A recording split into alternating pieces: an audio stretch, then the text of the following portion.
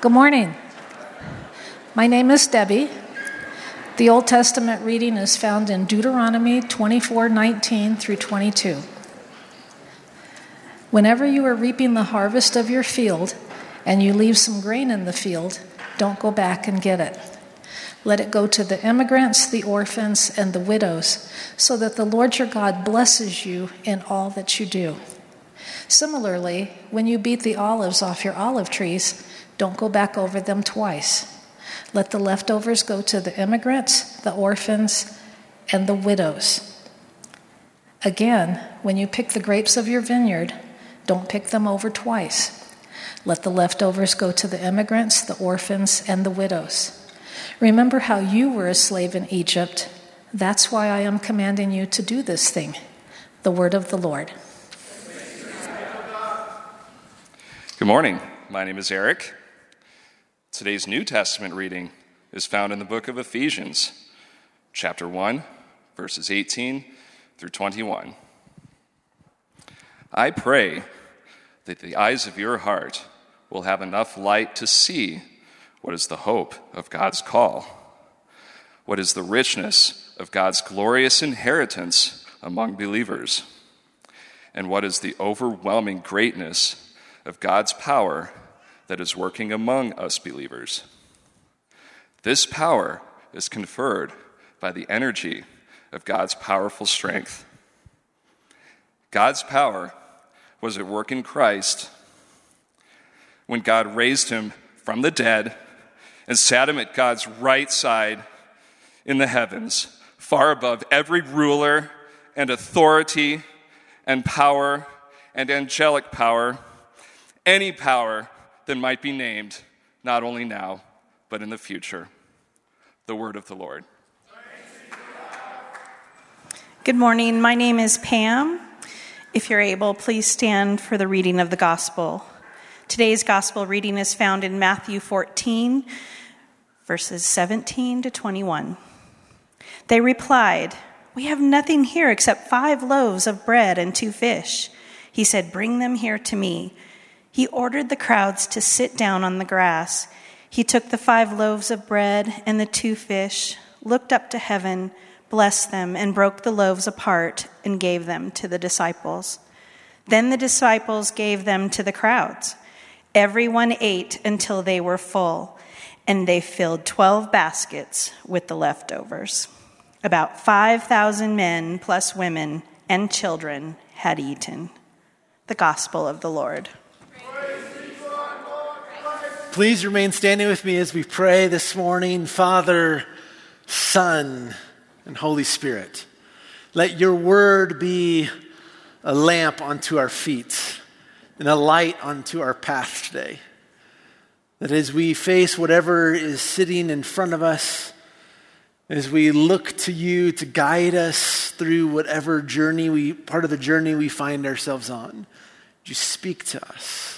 Would you reveal yourself to us? Would you remind us of who you are in the midst of wherever we find ourselves? In the name of the Father, the Son, and the Holy Spirit we pray, and all God's people said, Amen. Amen. You may be seated. Good morning, New Life Downtown. It's great to see you this morning. Those of you who are here, those of you that are watching online, we love you. We hope that you are doing well. I love movies. More specifically, I love going to the movies. Like actually going to the theater and sitting down with popcorn and soda and being immersed in the lights and the sounds of going to the theater. I love the movies so much, I actually love going alone. I'm an introvert, so it kind of works together of like, I can have some space. So if you're ever at the movie theater, you're like, oh, who's that person sitting all by themselves? You extroverts, that might be me, and I'm very content and very happy sort of in that space. But my biggest pet peeve, well, maybe my second biggest pet peeve, my first pet peeve is like when people don't put things back where they're supposed to go. Secondly, is when people talk during movies. And not like responding like, oh my gosh, or yelling or clapping. Like, I'm fine with all of that. It's more of the conversational talking that happens in movies. I went to a movie with a friend one time. It was a George Clooney film, and we're sitting there, and it's like 2 minutes into the film, and he leans over to me as George Clooney's character kind of comes on the screen. He's like, who's that? I'm like, do you think he's important? I'm like, it's a Clooney film. It's Clooney. Like, he doesn't play part-time sort of roles in these things. What do you think his role is? I don't know. I'm trying to watch the same film you are. The worst experience I ever had though was when I was 12 years old, and I went and saw Home Alone for the first time. 1990, sitting there so excited to see this film, and I sat down in front of a kid who'd already seen it. And he could not help himself. Oh, this is the moment where the iron falls on his face. Oh, this is the moment where he slips on the ice. I mean, just ruined the entire film as spoiler after spoiler after spoiler was ruined over and over again. Last week, we began a new series through the book of Ruth, a series that we're calling The Outsider. The reason we're calling the series The Outsider is because the main character, who the book is named after, is an immigrant widow. She's the epitome of an outsider in ancient Near Eastern civilization, particularly in ancient Israel. And yet through her faithfulness to God and her faithfulness to her mother-in-law, she becomes the central figure in this story. And not just the central figure in this story, but actually a critical character in the whole story of God. That in her faithfulness, she becomes an ancestor of David and the ancestor of King Jesus. Last week, as we opened this story in Act 1, we were introduced to a man named Elimelech.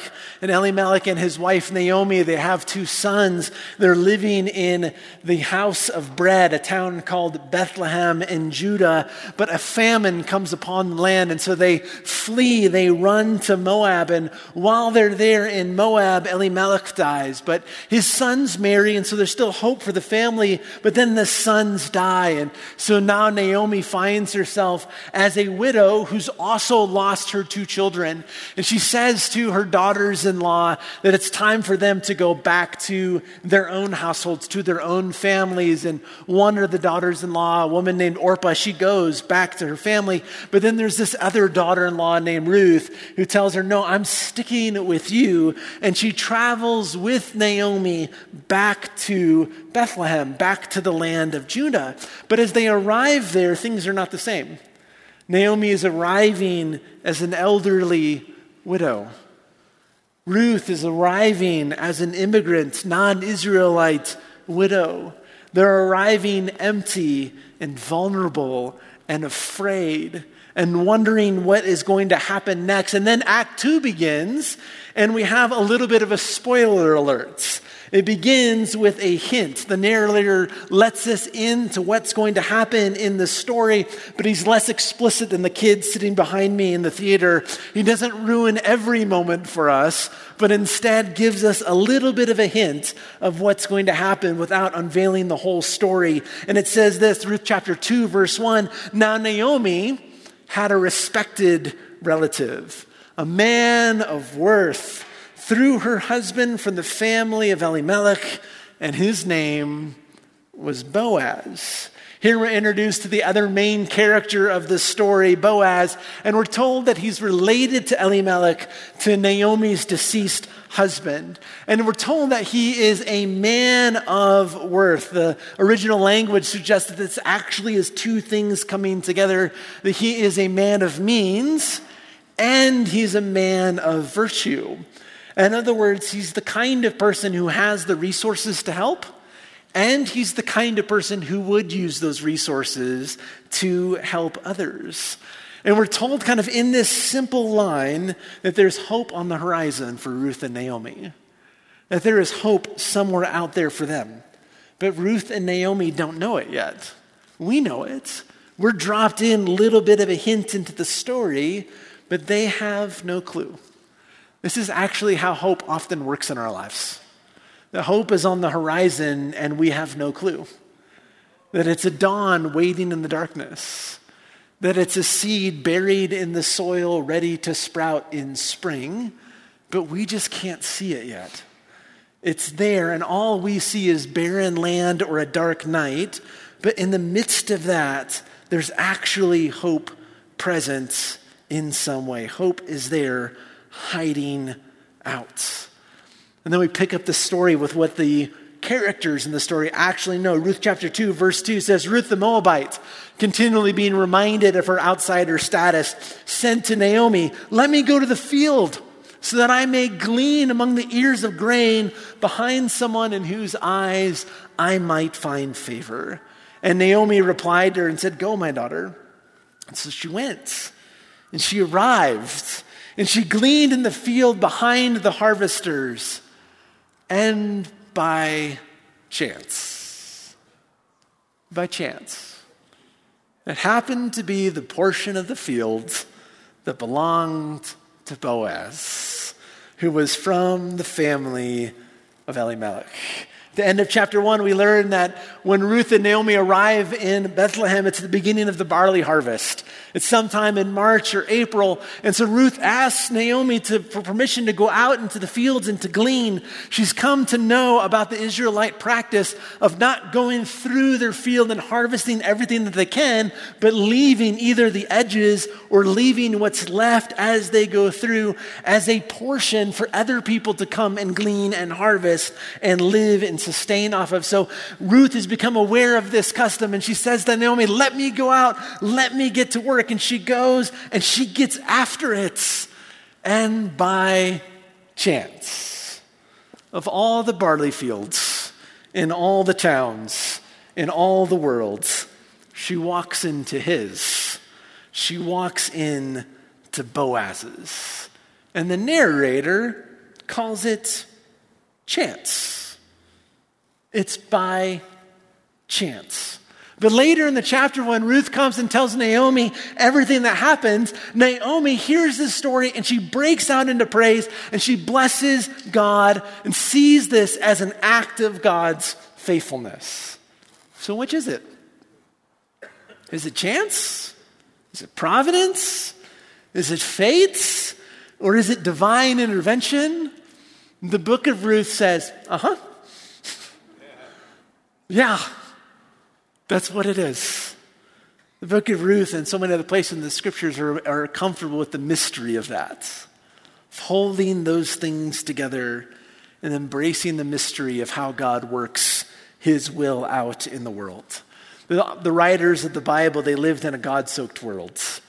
They didn't live in a world where God was distant, but that God was very near. They thought there was a thin veil separating heaven and earth, not some great chasm. And so in the book of Ruth, God never speaks. God never appears. God never directly acts or intervenes in some situation. But the writers see him active behind the scene in everything. You could say that according to the writer of Ruth, God hides in circumstances. That this is what God does, is that he hides himself in the circumstances of our lives. That everything that we chance upon is actually a chance for God. Everything that we chance upon in life is actually a chance for God to show up and reveal himself in some way to us. What have you happened upon? When did you wake up in this morning and go like, how did I end up here? What's the situation you sort of look at and you're like, I'm not sure how I arrived at this point. I was supposed to go right, or I thought I was going right, and I ended up left, and here I am. What have you stumbled upon? What have you ended up in? And is it possible that God is actually hiding out in that circumstance somehow? That God's actually mysteriously present in that very situation, that you're like, I don't know how I found myself in this place. And is it possible that God is mysteriously and hiddenly working on your behalf in the midst of that situation? Or working through you on the behalf of someone else in the midst of the situation that you've found yourself in? We see this maybe worldview most clearly in the story of Jacob. If you remember the story of Jacob, Jacob had run from his brother and he's out wandering around and heading back toward hopefully a reconciliation with his brother. And the scriptures say he found himself in a certain place. He found himself in a place that had no name. He sort of stumbled on or by chance ended up in this particular place, and he grabs a rock and he lays down for the night. And at night he has this dream of a ladder and messengers of God descending and ascending upon the ladder. And he wakes up in the morning and he says, surely God was in this place and I had no idea. I had no clue. How often does that happen for us? That God is actually present and we have no clue. Sometimes we can't see it until 2 or 3 or 4 or 5 years later, and we look back and we're like, oh, Jesus, there you are. That's where you were at. That's how you were working. Now, friends, that doesn't mean that God causes everything that happens to us. The book of Ruth doesn't say that God caused the famine that hit Judah. The book of Ruth does not say that God caused the death of Naomi's husband and her 2 sons. The book of Ruth and the rest of the scriptures are very comfortable that in this world, we have all kinds of forces at work. That there's human will, that there's God's will, that there's human sin, that there's the fallenness of creation, and there are evil forces at play in the world. And somehow in the midst of that, God is working out his will in the midst of those things, but it doesn't mean he's causing everything that happens to us. I don't believe that it was God that caused my dad's addictions. Don't believe it was God that caused my mom's disability. I don't believe it was God that caused my parents' divorce. I don't believe that God caused our marriage crisis. I don't believe that God caused our miscarriage. I don't believe that God caused the hurts that we have suffered and endured over the years. I don't believe that God caused the painful and evil things that have happened in your life. I don't believe God caused the abuse that you suffered. I don't believe he caused those things. But I believe he meets us in the middle of all of them. That he is somehow mysteriously present. God does not have to cause something in order to be in it. He doesn't have to cause it to be in it. God has met me in every one of those situations that I've named. He's somehow been mysteriously present, hidden in the circumstances. Surely God is hiding in every place and in every circumstance. And the challenge for us is we just don't see it. God is present and we don't know it. Or at least we do not know it yet. As the story continues, Boaz comes by his field and he notices Ruth and he asks the servants, he's like, hey, who's the new girl? Who's that over there? And the servants begin to tell him the story of Ruth and Naomi and who she is. And so he makes his way over to Ruth and he tells her, hey, keep going. Keep gleaning in this field. And he reassures her, hey, it's safe for you here. I've commanded all of my servants not to harm you. Not only is it safe for you here, but just take water, whatever it is you need. Here's some jugs. Go and get a drink whenever you need it. And so she falls down in front of him and asks, why is it that she has found favor in his eyes? And he begins to recount to her everything that he knows to be true about her. About all of her faithfulness, the way that she has been faithful to God and faithful to her mother-in-law, Naomi. And then he asks the Lord to reward her for seeking refuge under the Lord's wing. And so she thanks him again for comforting her and for speaking kindly to her and for treating her like one of his servants rather than like an outsider, rather than like a foreigner.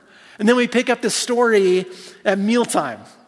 And at mealtime, at midday, at lunch, Boaz said to her, hey, come over here and eat some of the bread and dip your piece in the vinegar. It's like he's become like an Italian bistro. You know, it's like there's some olive oil and some vinegar, some spices, some fresh baked bread. And she's enjoying that as she's waiting for the next dish to come out. She sat alongside the harvesters and he, Boaz, he serves her some roasted grain and she ate. She was satisfied and she had leftovers. There was more than enough. And so she got up and she got back to work. And Boaz ordered his young men, he said, let her glean not only after you, but between the bundles. And don't humiliate her. And also, actually go ahead and pull out some of the bales for her. The things you've already harvested and tied up, go ahead and undo those and let her have some of that as well. And don't scold her. And so she gleaned in the field until evening. And then she took it and she threshed it all. And then she gathered all together that she had gleaned. And it was about an ephah of barley. And she picked it up. She went into town. And her mother-in-law saw what she had gleaned. It's the recognition we're all looking for from our mother-in-law. She saw all that she had done. And she brought it all out, what was left over. And after eating her fill, she gave it to her. Ruth begins the day gleaning what's left over from the field. At midday, she's collecting what's left over from her lunch, and you'll put it in a little Star Wars pail. Now, in the afternoon, Boaz is telling his workers to leave even more over. At the end of the day, she ends up with somewhere between 5 and 8 gallons of barley, 40 to 50 pounds, and her little lunch pail. And she gathers it all up, and she walks into town, and she gives it to Naomi, all of the leftovers. Now, most of us, when we think about leftovers, we tend to think about them negatively. And not everyone. I know there's a few people here that are like, oh man, leftovers are great. Quick, easy meal for lunch the next day. Most of us are like, I'm not sure. I don't really want that for leftovers. It just doesn't quite taste the same, but some love it. I don't know if anybody loved leftovers more than my grandma Margaret. My grandma loved leftovers so much that she would bring like Ziploc bags and Tupperware to the buffet. We'd be at Golden Corral, and she'd go and she'd get her first meal, and she'd eat it all, and then Grandma would go back up, go through the line again, bring an abundant plate, sit it down, and then pull out her purse. All right, the bread that's going in this Ziploc bag, and I've got Tupperware for those potatoes and those beans, and I'm sitting there as a teenager just mortified. Like, Grandma, you can't do that. She's like, oh, this is going to be great. I can eat all week off of this. But for the rest of us, what is left over, we often see as less valuable. That's what's left over is it's discarded or it's despised. We don't want it, but we're fine giving it to the dog. Like, we're just not sure what else we want. And yet, throughout the scriptures, we find a God who favors what's left over. A God who actually favors particularly what we leave over. We see this probably most clearly in the Old Testament sacrificial system. That there is one offering in the sacrificial system where the whole thing is burned up, the whole burnt offering. But for most of the offerings that are brought for people into worship in the temple or the tabernacle, it's actually divided into several parts. There's a part that's burned up and offered to God.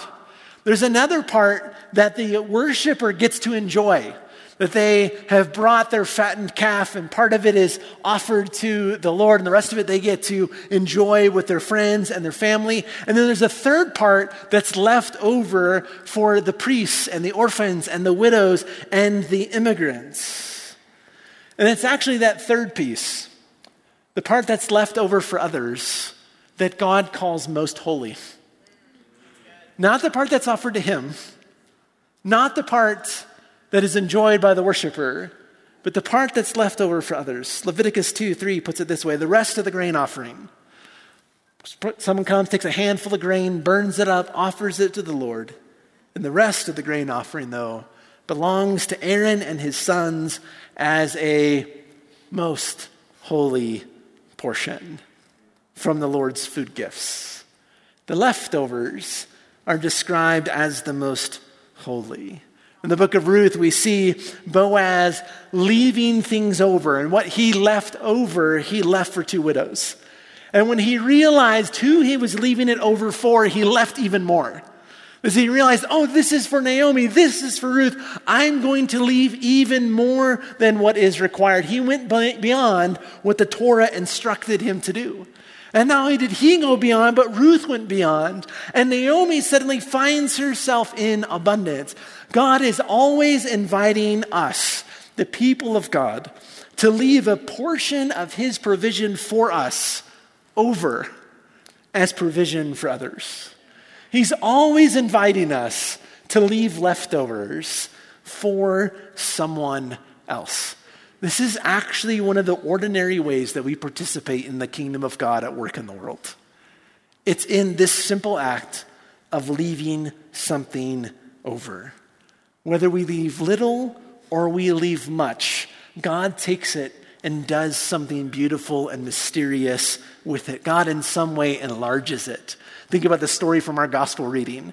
As Jesus is in front of the crowd and he tells his disciples, we've got to feed everybody. And they're like, we've got nothing. Well, actually, we've got like a couple of fish and some bread.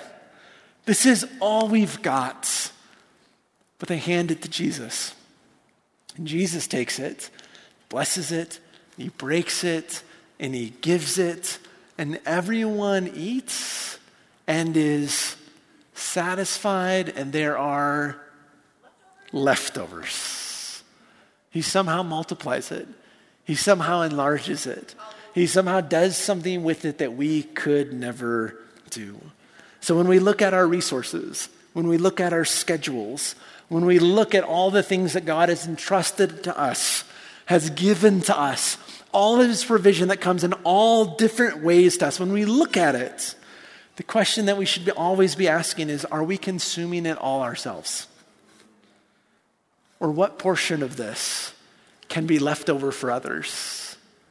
And that portion is actually the most holy portion of it all. It's that portion. So we pick up in verse 19, the story goes on, it says, her mother-in-law said to her, where did you go? It's like Big Lots in the ancient world. They're coming back 40. Can you imagine her carrying 5 to 8 gallons, 40 to 50 pounds, and that little lunchbox, and bringing it all? And Naomi saying, where did you work? How is this possible? May the one who noticed you be blessed. And then she told her mother-in-law with whom she had worked and said, the name of the man with whom I worked today is Boaz. We were told at the beginning of the story. Ruth found out midway.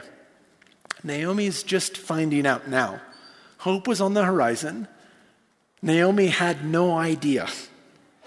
And then Naomi replied to her daughter-in-law, may he be blessed by the Lord who hasn't abandoned his faithfulness with the living or with the dead.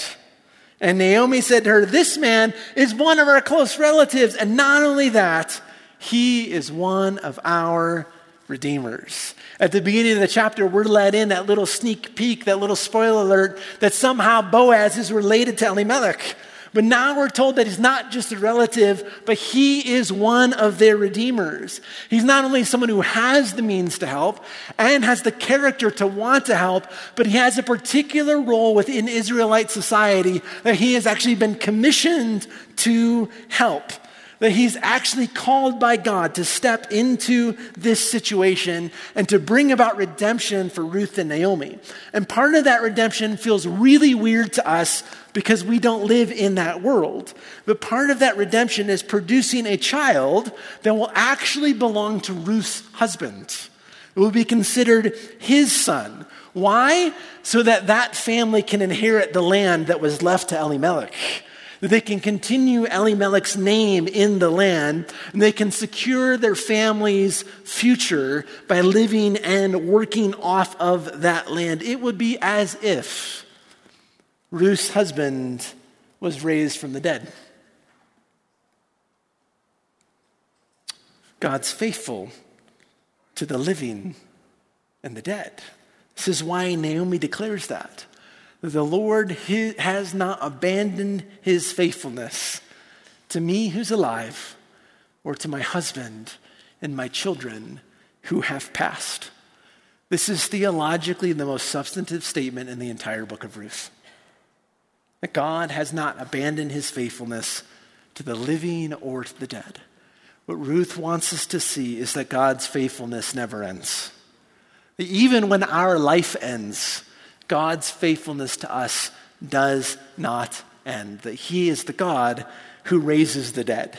And he is the God who raised his son Jesus. And in time, when he returns, he will raise us. This is why Paul in the New Testament reading says that he prays that we see hope. That we see hope in the horizon, that we see dawn in the dark, that we see the seed in the soil. It's hard to see, but he wants us to have enough light to see hope that's anchored in God's great power. What's God's great power? It's the power to raise the dead. That was at work when he raised Christ. So that there is nothing that is actually beyond God's ability to reach. His faithfulness knows no bounds. His power knows no bounds. Friends, for us, when we experience life, we oftentimes experience life as a series of losses. Now, this is what life feels like. It's loss upon loss upon loss. And there's some seasons where there seems to be more losses than others. Maybe you guys can feel that from the last 19, 20, 21 months.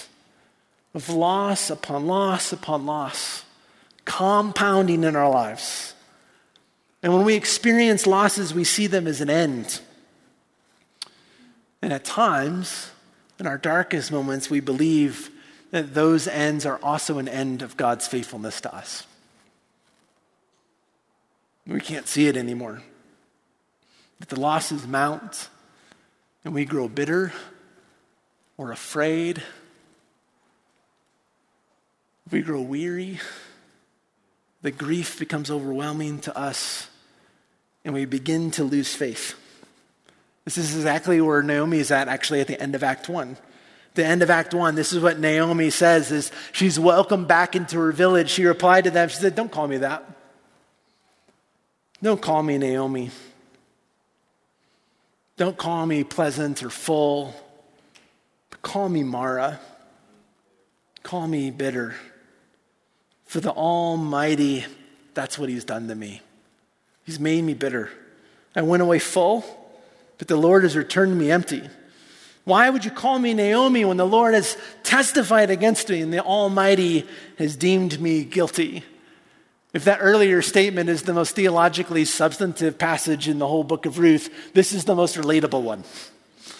You're like, yeah, I've been there. Like, I know what that feels like. To feel like everything has just gone away. Feel like life is slipping out of my hands. To feel like everything is out of control. To know those kinds of losses that make it feel like it's not just the world that against me, but actually God seems to have his face set against me. This is where Naomi is at, and she's being honest about it. And then somewhere in the distance, Ruth happens upon a field. Of all the barley fields and all the towns and all the world, Ruth stumbles into Boaz's field. The dawn begins to break in the darkness. The seed begins to sprout through the soil. Naomi's not aware of it yet, but when she finds out, her bitterness is turned into blessing. She realizes that the Lord has not abandoned her, and he is not against her. She suddenly comes to the realization that his faithfulness never ends, that it actually extends beyond the grave. And friends, it's not uncommon for us to come into these kind of gatherings at the very place that Naomi is at the end of chapter 1. Bitter, scared, afraid, empty, not knowing if God is for us or against us. And yet every week we come to this table, to the table of the Lord, to be reminded of his limitless faithfulness to us. Eucharist is our weekly reminder of resurrection. It's our weekly reminder that God's faithfulness never ends, that it reaches beyond the grave. That God is the one who raises the dead, so no matter how bad something seems, God can actually bring resurrection out of it. Here at the table, we actually get a glimpse of hope. A glimpse of hope that the God who raised Jesus from the dead will also someday raise us from the dead. We also get a glimpse of the God who hides in ordinary things, in ordinary circumstances. As we look at bread and wine, ordinary, basic things, and we say, somehow God infused this with his presence. And maybe in the midst of my circumstances, whatever they are, God is infusing it with his presence. He didn't cause it, but somehow he's in it. He's present with me. And maybe like Naomi, I can't see it yet, and I find bitterness setting in, but there's hope on the horizon. There is dawn in the dark. There's a seed in the soil, and someday it's going to sprout back up for us because God hides and does his best work in ordinary ways, in ways that are often easy to miss or easy to mistake, but he's at work and we can see it when we look back. And here, maybe more than anything else, we're reminded that we encounter the God who's left all of himself for us. He's left all of himself over for all of us. The God did not spare his only son. That God is the one who constantly gives all of himself to all of us. Would you bow your heads as we prepare to come to the table this morning? Pastor Evan's going to lead us as we ask the Lord to do those things for us this morning. And take a moment, and whatever you feel like the Lord was speaking to you during this time, turn it into a prayer as we come to the table.